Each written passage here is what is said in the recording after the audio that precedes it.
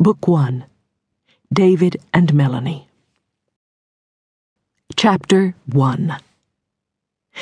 Beautiful long-stemmed red roses filled the hotel suite. The perfect gifts, really. Everything was perfect. There might be a luckier man somewhere on the planet, David Brandt thought as he wrapped his arms around Melanie, his new bride. Somewhere in Yemen, maybe, some Allah-praising farmer with a second goat, but certainly not in all of San Francisco. The couple looked out from the living room of the Grand Hyatt's Mandarin suite. They could see the lights of Berkeley off in the distance, Alcatraz, the graceful outline of the lit-up Golden Gate Bridge. "Oh, it's incredible," Melanie beamed. "I wouldn't change a single thing about today." "Me either," he whispered. "Well, maybe I wouldn't have invited my parents." They both laughed. Only moments before they had bid farewell to the last of the 300 guests in the hotel's ballroom. The wedding was finally over. The toasts, the dancing, the schmoozing, the photographed kisses over the cake. Now it was just the two of them.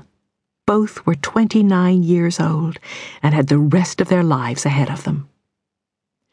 David reached for a pair of filled champagne glasses he had set on a lacquered table. "A toast," he declared, "to the second luckiest man alive." "The second?" she said, and smiled in pretended shock. "Who's the first?" They looped arms and took a long, luxurious sip from the refreshing crystal. This farmer with 2 goats, I'll tell you later," he said.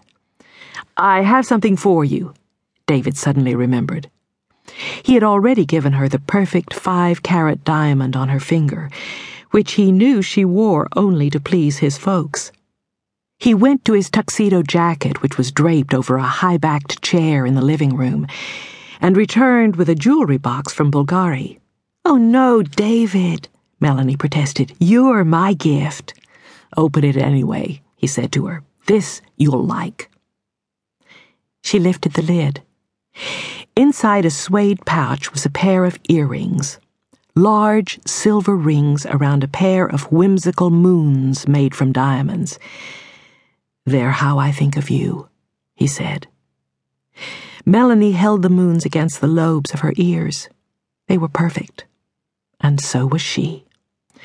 "It's you who pulls my tides," David whispered. They kissed, and he unfastened the zipper of her dress, letting the neckline fall just below her shoulders.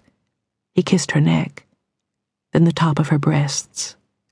There was a knock on the door of the suite. "Champagne!"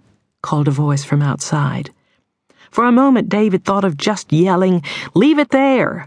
All evening he had longed to peel away the dress from his wife's soft white shoulders. "Oh, go get it," Melanie said, dangling the earrings in front of his eyes. "I'll put these on." She wiggled out of his grasp, backing toward the Mandarin's master bathroom, a smile in her liquid brown eyes. God, he loved those eyes.